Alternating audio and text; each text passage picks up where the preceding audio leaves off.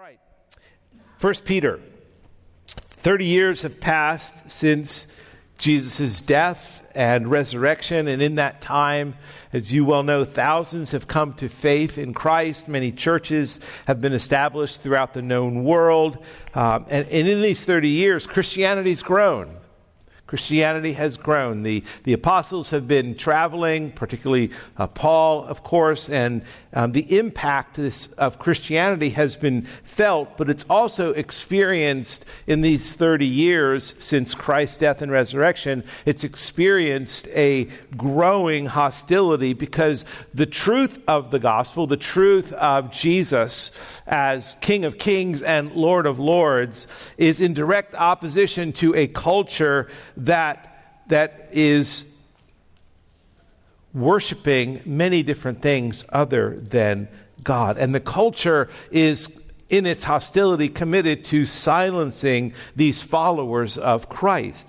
Peter's letter to the churches in Asia Minor, which is what this is, modern-day Turkey, this letter is written to strengthen these Christians as they face persecution, as they face this growing hostility, as they face rejection for what they believe, as they face even death at times for being a follower of Christ. Caesar Nero, who is the Caesar at this time, is on a rampage against these believers because these believers believe Christ is Lord, not Caesar Nero. And so he is putting them to death. And this opposition that these believers are facing is discouraging for them. So discouraging that we saw in the opening verses, Peter has to refocus their attention back to the basics, which is simply this: the gospel.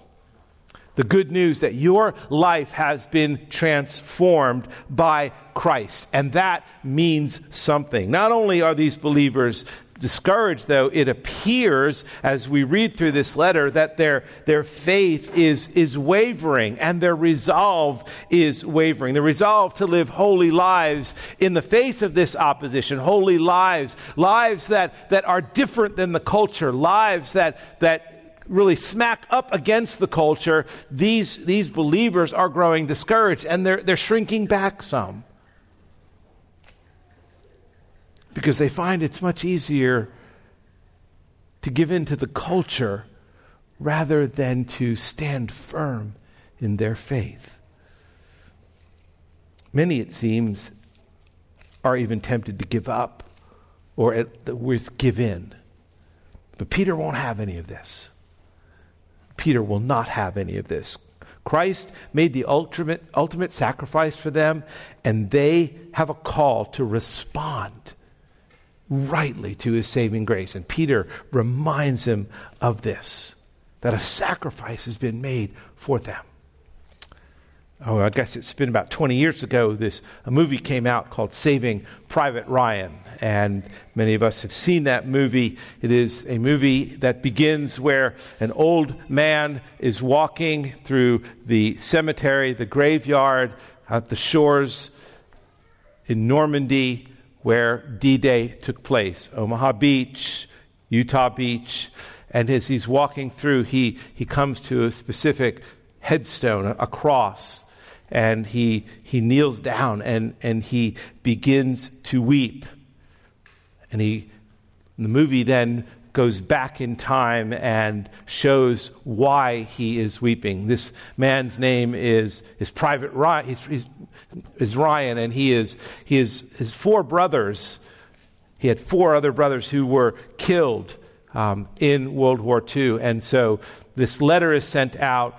He's the last of the family, and this movie is actually based on a town in Southern Virginia, Bedford, Virginia, group known as the Bedford Boys. On D-Day, that day that they stormed the beaches of Normandy, on D-Day, 19 of the town's 34 young men who went to serve in World War II were killed on D-Day. And then just the next day, 4 others died, and ultimately 34 died, mostly decimating the town of its young men. And Bedford, Virginia, has a World War II memorial dedicated to these men. And Saving Private Ryan is based on that memorial based on that happening in the town of Bedford. And so this man is Private Ryan, and he's an old man now, and he's weeping and kneeling at the cross, because this cross is the cross of one of the men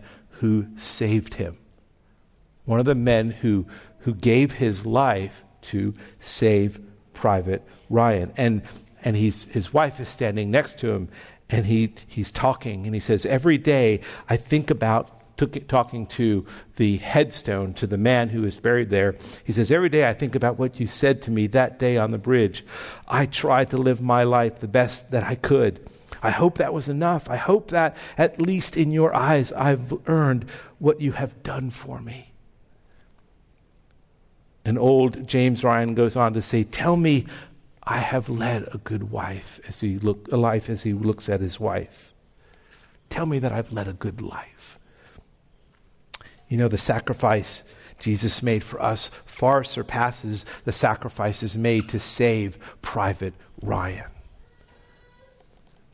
And in response to Christ's sacrifice, Peter is telling us that we are called to live more than a good life. Anchoring our lives first in the gospel, Peter raises the bar much higher, in fact, impossibly higher, apart from the grace of God at work in us. As followers of Christ, we are called to prove the genuineness of our faith when tested, whether by persecution or temptation. Read with me Peter's words now, after he has laid out the gospel sacrifice that Christ has done, this ultimate sacrifice for your life. Peter writes this in verse 13. He says, therefore what? Therefore, in light of all that Christ has done, in light of all that I've written in these first 12 verses of the gospel, therefore, preparing your minds for action and being sober-minded, set your hope fully on the grace that will be brought to you at the revelation of Jesus Christ.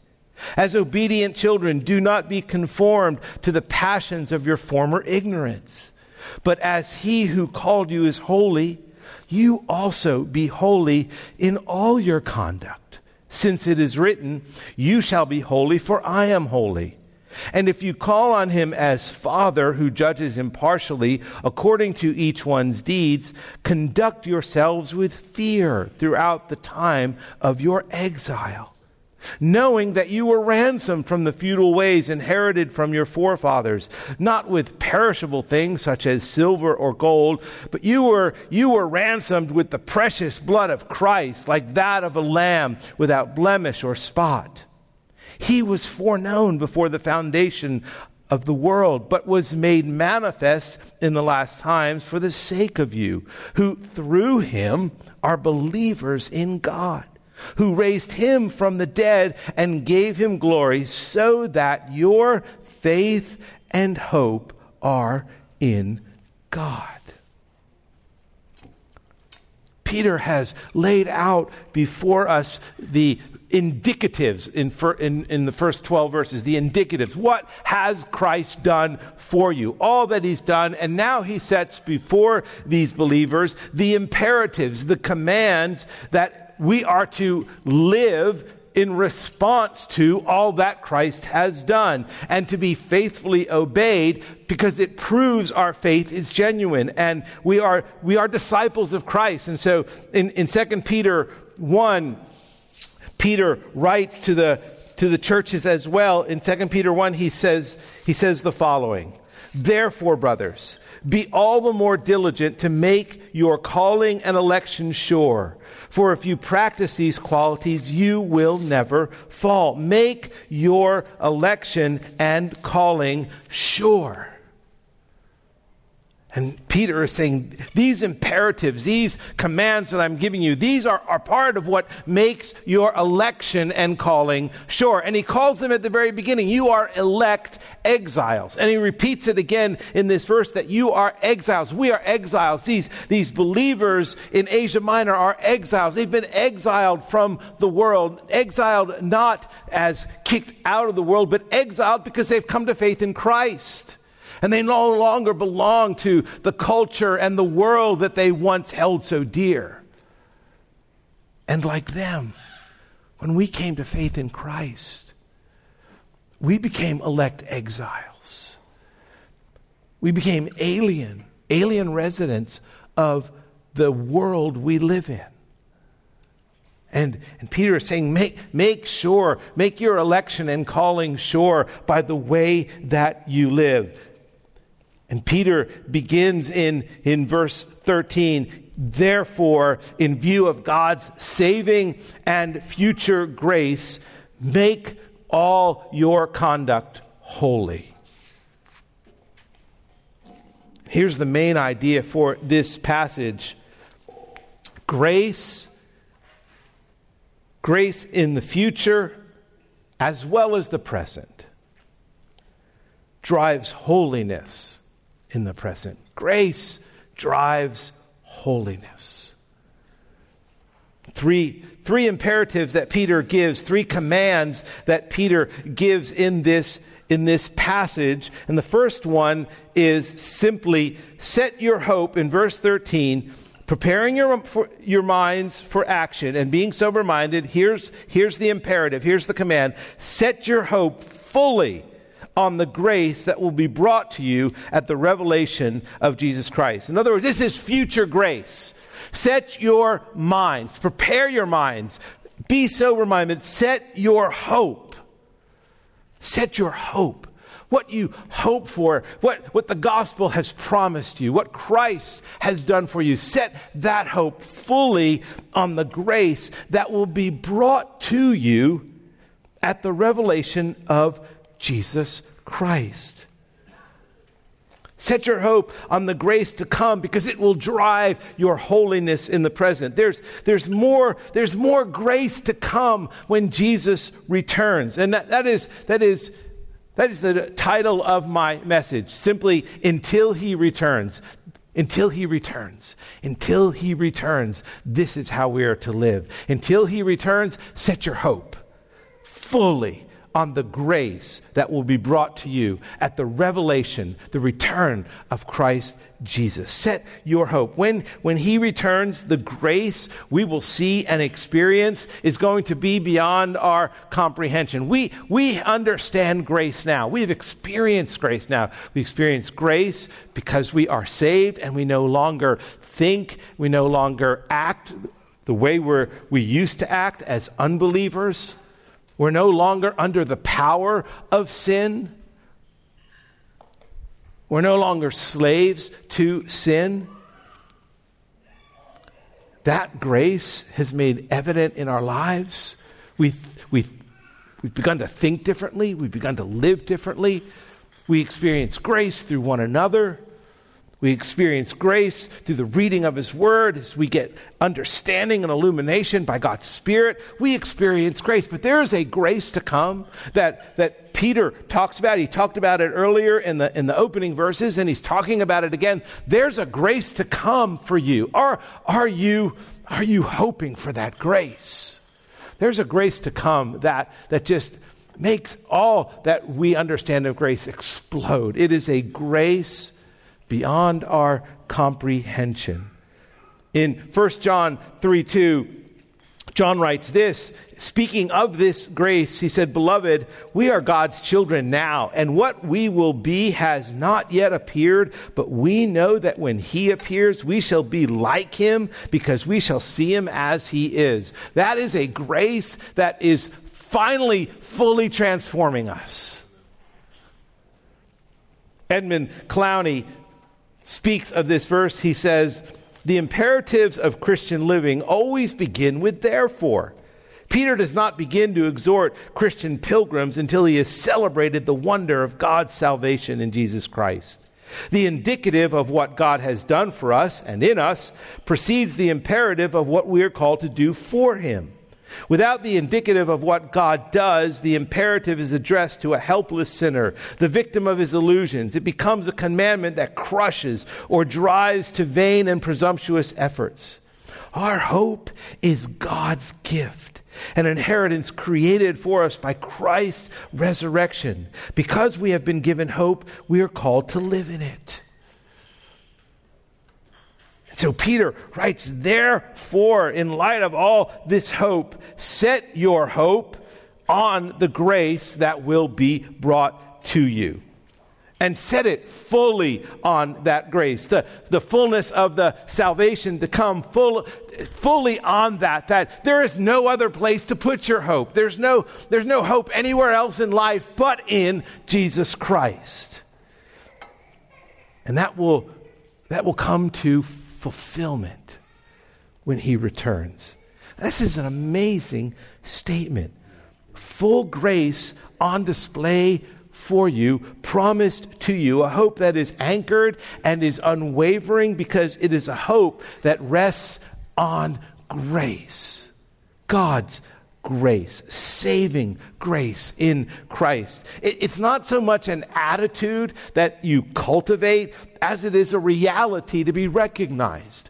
Hope, fully set on the grace to come, drives your ability to be holy in the present. So therefore, he says, set your hope on this. Or in the NASB, it says, fix your hope on this. Or as the writer of Hebrews says, fix your eyes on the author and finisher of your faith. Throughout almost 40 years of marriage, I have lost many things. Keys, many keys, watches, money, my glasses. One afternoon, I spent 15 minutes running around the house looking for my glasses when Marilyn grabs me and says, "They're on your face." There are times where I am looking for something and Marilyn says it's another place and I'm looking and I cannot see it. And she finally just grabs my face and turns it and says, "There, do you see it now?" Have you done that with your children? Look at me in the eyes. That is what Peter is doing here. He is grabbing these believers by the face and he's saying, look, fix your eyes on the hope. And how do you do that? You do it by preparing your mind for action. In the NASB, it says, girding the loins of your mind. It's a reference to ancient Near Eastern dress that men would wear, these long robes, and when getting ready to go to work or go into battle, they would pull up that robe and tuck it into their waistband so that they could run, so they could be ready for action. It's like we say, roll up your sleeves. And that's what Peter is referring to. Get ready for action. Because it takes action, it takes work, it takes effort to prepare your mind for the work you are called to in setting your hope fully on the grace of God. Don't be encumbered. Become unencumbered by the things around you. And then he goes on to say, and be sober-minded. And he's not talking about alcohol here, that you be sober. He's talking about sober-mindedness, not being intoxicated by the world. When people are intoxicated with alcohol, it's a depressant. It depresses their inhibitions. It depresses their self-control. And they give in to feelings and desires that they normally would not have given into. And Peter is saying here, be sober-minded. Do not be intoxicated by the things of the world. Don't be intoxicated by what looks better than following after Christ. And so he says, but be ready for battle. In 1 Peter 5, 8 through 9, he says this. Peter says, be sober-minded, be watchful. Your adversary, the devil, prowls like a roaring lion, seeking someone to devour. Resist him, firm in your faith, knowing that the same kinds of suffering are being experienced by your brotherhood throughout the world. Be sober-minded. D. Edmund Hebert, in his wonderful commentary, says this: sober-minded denotes a condition free from every form of mental and spiritual loss of self-control. It's an attitude of self-discipline. It inculcates a calm, steady mind that evaluates things correctly so that it is not thrown off balance by new and fascinating ideas. A sober mind is one that is wise and self-disciplined. And sober-mindedness is not about a dull and lifeless experience. Peter tells us in chapter 1 of verse 8, he says, listen, here's what the Christian life is like. Though you have not seen him, you love him. Though you do not now see him, you believe in him and rejoice with joy that is inexpressible and filled with glory. Listen, the Christian life is to be one of joy that is inexpressible. And sober-mindedness does not steal from that joy. In fact, it adds to that joy. A mind prepared and sober is able to set its hope fully on the coming of Christ appearing. And the grace of that day, yes, it is in the future, but it is also a grace that is real to us now. And Peter's point is that the certainty of this hope should have a powerful effect on how we think. Because how we think has a powerful effect on how we live. Paul tells us in Romans 12, verse 2, he says, do not be conformed to this world, but be transformed by the renewal of your mind, that by testing you may discern what is the will of God, what is good and acceptable and perfect. Brothers and sisters, we do that because what happens in our mind transforms what happens in our lives. And so Peter's first imperative is, listen, set your mind. This prepared and sober mind. Set your mind. Set your hope fully on the grace to come, because it drives the holiness in the present. The second imperative, until he returns, is in verses 14 through 16. Peter writes, as obedient children, and that literally in the Greek it says as children of obedience. In other words, you're a child of God. As obedient children, do not be conformed to the passions of your former ignorance, but as he who called you is holy, you also be holy in all your conduct, since it is written, you shall be holy, for I am holy. Do not be conformed to the passions of your former life, the ignorance that you lived in. If we've been born again, if we are believers, we cannot be shaped or enticed or intoxicated by the evil desires we once had and we once followed, because our nature's changed. And because we have a new nature, because we have been changed, we must be divorced from the ignorant way of life that we followed. This is not our life anymore, Peter says. This life of passions and indulgences and ignorance, that's not how we conduct our lives anymore. We're no longer ignorant. So don't live that way. We know what is right. We know what is holy. We know what is good. We know what is pure. We know what is true. We know what is lovely. We know what is acceptable. We know what is God glorifying. We live that way now because we owe everything to the gospel.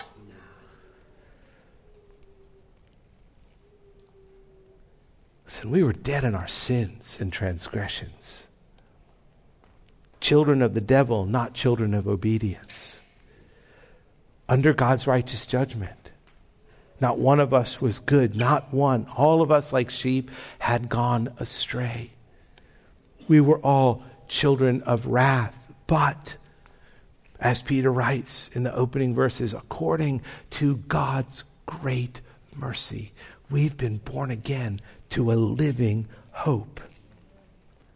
And Peter says in verse 15, our response to this salvation is this: but as he who called you, that calling is from, we talk about Ephesians 1:4, you were chosen before the foundation of the world. You were called by God. God spoke and you heard, because the Spirit opened up your eyes and opened up your ears and opened up your mind and opened up your heart to hear the gospel call. He called you and you answered.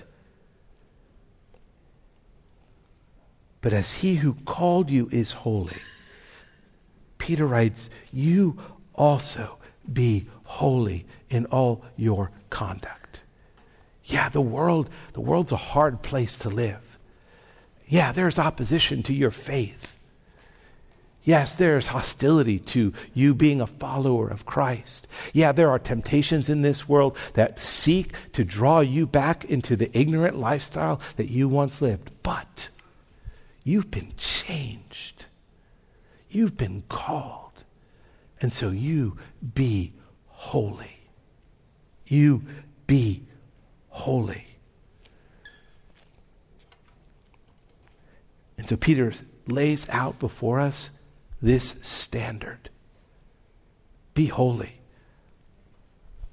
as God is holy. And that, my friends, is an impossible standard to keep. Except it is not impossible because of the grace of God.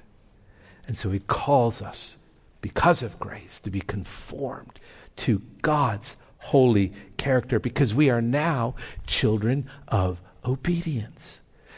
Listen, holiness is not an unattainable concept. Holiness has this, this like way, theological, it's way up there, but holiness defined simply means this: becoming like Jesus. Living like Christ. It's showing that we have a life that is being lived for Christ, conducting ourselves not as ignorant believers, but as those who have been transformed, called, elected, chosen, saved by God's grace. And so we put away everything that is inconsistent with who we are in Christ. Our identity is different now. We are children of obedience. God is our Father. How we identify ourselves determines how we live. Now listen, we live in a world of identity politics. We live in a world of identity lifestyles. We live in a world of identity crisis. Who or what we identify with shapes how we live. Our identity must not be based on our skin color, our profession, our sexuality, our hobbies, our material possessions, our sports teams. That's not our identity. These things are not who we really are. Our true identity is that of God's creation. And as his creation, he identifies us as either his children or as his enemies. If you are not identified as a child of God, you're identified as an enemy of God, under the wrath of God. There's only two identities we can have. One is God's creation, but under that, either a child of God or an enemy of God. And as Christians, our identity is in Christ. We call ourselves Christians. That's who we identify with. That is what we've been called to. That's why we are elect exiles. We are different now. And the only identity that has any eternal hope is our identity in Christ. Every identity that we might try to put on ourselves is temporal, and it has no eternal hope.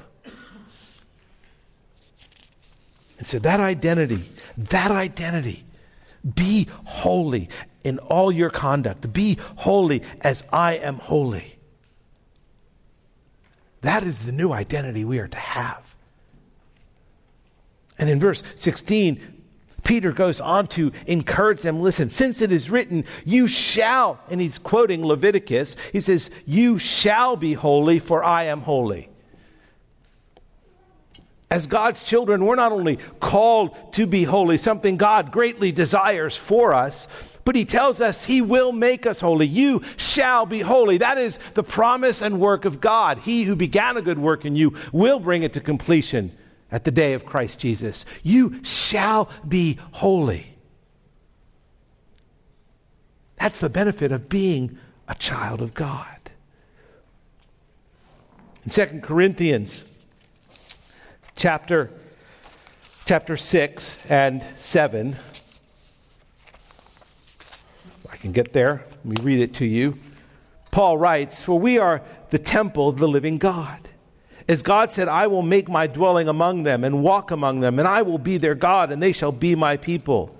Therefore, go out from their midst and be separate or holy from them, says the Lord, and touch no unclean thing. Then I will come to you, and I will be a father to you, and you shall be sons and daughters to me, says the Lord Almighty.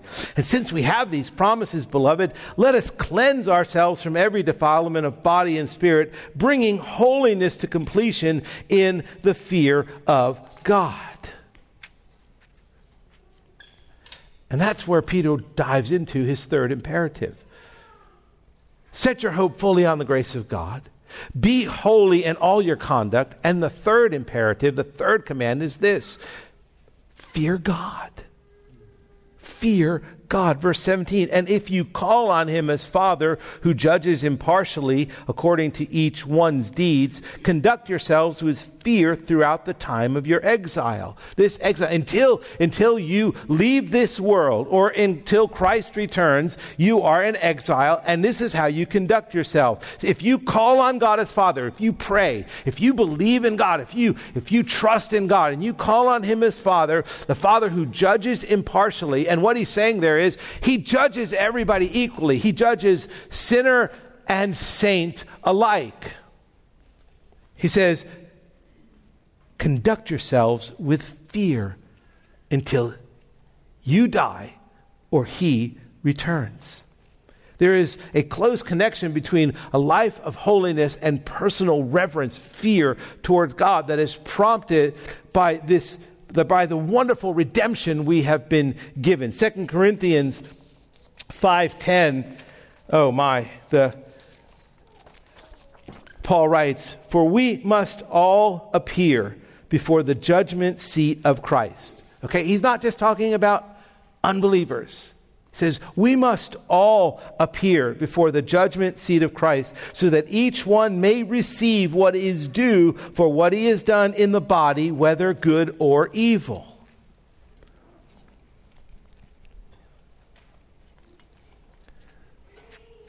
There's this paradox here. Because we read in Scripture, perfect love casts out fear, Paul writes in 2 Timothy. Perfect love casts out fear. And then Peter tells us, fear God. Well, the fear that is cast out is the fear of final judgment and God's wrath. We don't live under that fear anymore because we are no longer enemies of God. We are children of obedience. But the fear Peter talks about here is a fear that guards and protects our lives as believers who are seeking to live with holy conduct, to live holy life, to live like Christ. Wayne Grudem writes, fear in this context means primarily fear of God's discipline. Although many today dismiss the fear of God as an Old Testament concept which has no place in the New Covenant, they do so to the neglect of many New Testament passages and to the impoverishment of their spiritual lives. Fear of God's discipline is a good and proper attitude, the sign of a New Testament church growing in maturity and experiencing God's blessing. Moreover, fear of God is connected with growth in holiness elsewhere in the New Testament. Fear of God is not inconsistent with loving him or knowing that he loves us. If it were, we would have had to say that the Old Testament believers who feared God could have not loved him, which is clearly false, or that God did not love them, which is also clearly false. Listen, fear of God is appropriate because it holds us accountable for how we live, for every deed, for our conduct, for the words we speak. Our conduct determines our heavenly rewards. 1 Corinthians 3:13. It is fear safeguards our hope and our faith and our heavenly rewards. D. Edmund Hebert, in his commentary, Peter's primary reference to God's present dealings with his saints in the development of holiness and in their lives, but God's judgment of the believer will find final application at the judgment seat of Christ. That judgment will not be to determine their salvation, but their future reward. The faithful or unfaithful work of saints will make a difference both here and hereafter. Listen, knowing that God is going to be and is judging our lives, our work, our holiness should inspire us to a godly fear, an appropriate fear that leads us to examine our lives, to make our election and calling sure. 2 Peter 1:10, what I quoted earlier. Oh, there are so many passages after passages that talk about our conduct that is going to be examined at the judgment seat of Christ. Question being asked, have we lived lives worthy of the gospel? What's our speech like? Have we let Ephesians 4:29 only unwholesome words proceed from our mouth? Or Ephesians 5:1, husbands, have you loved your wives as Christ loved the church?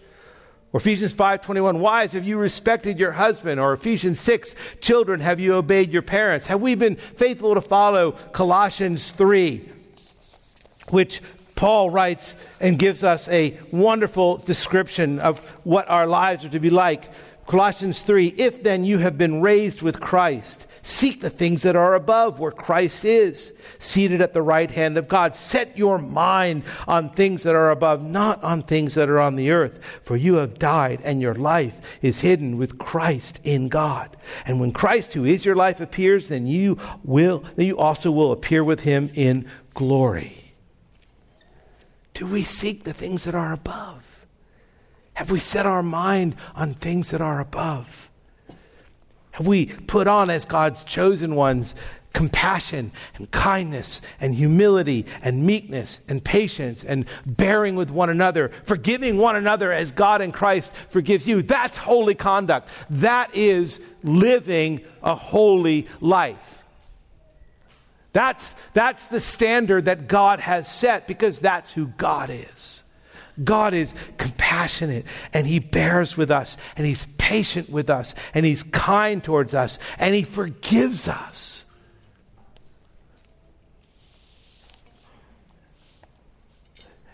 And Peter writes, the fear of God, the fear that he's talking about here, that fear, that how we live and how we relate to one another, how we treat one another, how we think about one another, not just how we act towards one another. That we actually mean what we say.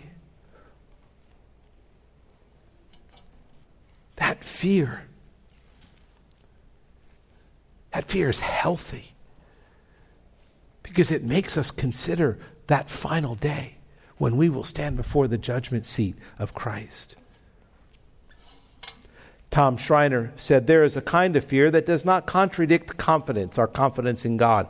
A confident driver also possesses a healthy fear of an accident that prevents him from doing anything foolish. A genuine fear of judgment hinders believers from giving in to their old passions. The background to such fear can be traced to Deuteronomy and the wisdom of Proverbs, where the fear of the Lord informs all of life. What is remarkable is that God's tenderness and love as Father is mingled with his judgment and the fear that should mark Christians in this world.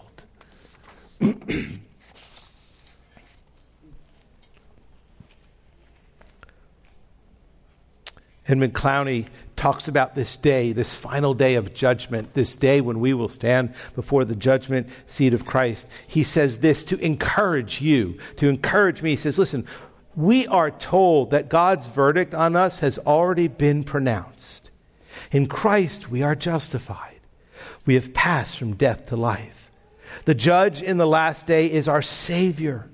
God's final judgment will glorify his justice. He will pronounce for all the redeemed the satisfaction of Christ's atoning death and the merit of his perfect obedience. Yet, the faithfulness of the Lord's people will also be displayed, not as the basis of their acceptance, but to show the reality of their faith to the Savior.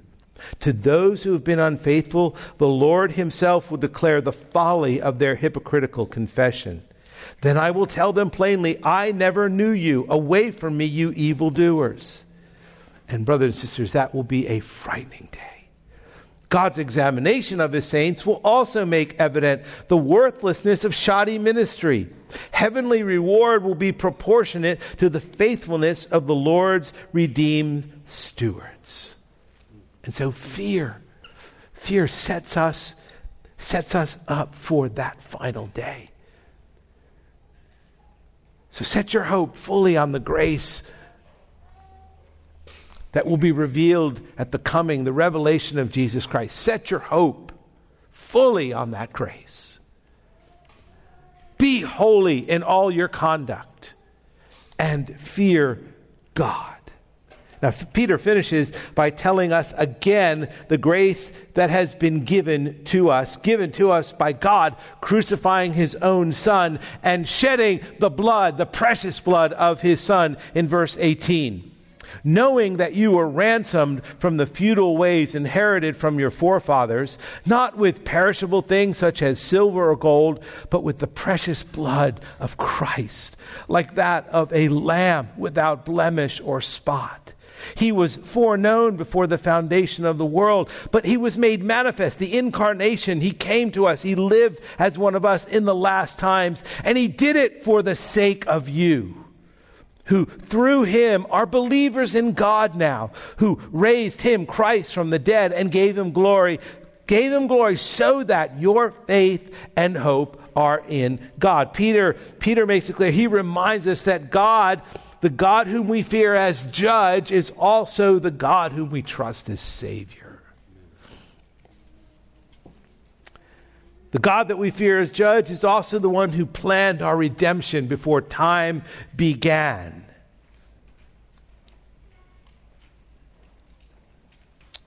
He was foreknown. Christ was foreknown before the foundation of the world. Christ coming in the flesh was foreknown before the foundation of the world, which meant your salvation was foreknown before the foundation of the world. The one you fear as judge is the one who planned your redemption before the foundation of the world. The one you fear as judge is the one who sent his Son for your sake. The one you fear as judge is also the one you can depend on. He is also the one who raised Christ from the dead and glorified him, showing that that sacrifice was acceptable on the cross and that we too can look to have newness of life in Christ. The one who you might fear as judge, you should fear as judge, is the one whom you have placed all your trust in and are now a believer. The God Christians should fear is also the God they should trust forever. The God who has only done them good throughout all eternity. The stunning truth is for every believer is that God has done everything for your sake. He says that right here. That he did all of this for the sake of you who are now believers in God. It would be a tragedy to not trust Christ. It would be a tragedy for us as believers to throw away all that God has done for us by not living holy lives. By not conforming our lives to the character of Christ. And here's the main point of the passage. Listen, until he returns, God has done all of this so that your hope remains and you stand firm until he comes back. He's done all this for you. So what's your conduct like? Peter tells us in this chapter in verse 8 that our conduct reveals the genuineness of our faith. and the genuineness of our hope in God. Our conduct, if it is holy living for Christ, it's a witness. It's a witness to those in our church. It's a witness to those outside of our church. And it shows the world that the gospel is true. Listen, the gospel of God's grace transforms lives. A transformation that does what it is meant to do, bring glory to God. And our part is to cooperate with God's Spirit so that we're no longer conformed to the sins of our past, but we are conformed to the character and image of God. That's the proof of genuine faith. Every morning, and I'm sure Marilyn is wearied, but every morning I listen to this one song by the Gettys because it has this prayer, an adaptation of St. Patrick's prayer. Devin read this a number of months ago, but it is an adaptation, and it becomes my prayer each day. And the song ends like this: Christ with me and Christ before me, Christ behind me and Christ in me, Christ beneath me and Christ above me, Christ on my left and right, Christ on my left, Christ when I lie down and Christ when I arise. And here's what really sticks with me: Christ in the heart of everyone who thinks of me, Christ in the mouth of everyone who speaks of me, Christ in every eye that sees me, and Christ in every ear that hears me. Oh, brothers and sisters, let that be our prayer. Father, that is our prayer, that you are seen in everything we do, that in the heart of everyone who thinks of us, they see you. In the mouth of everyone who speaks of us, they think of you. In every eye that sees us and every ear that hears us, Lord, you are preeminent. Oh Lord, please, may that be our prayer, and may that be our reality, so that your name may be glorified. In Christ's name.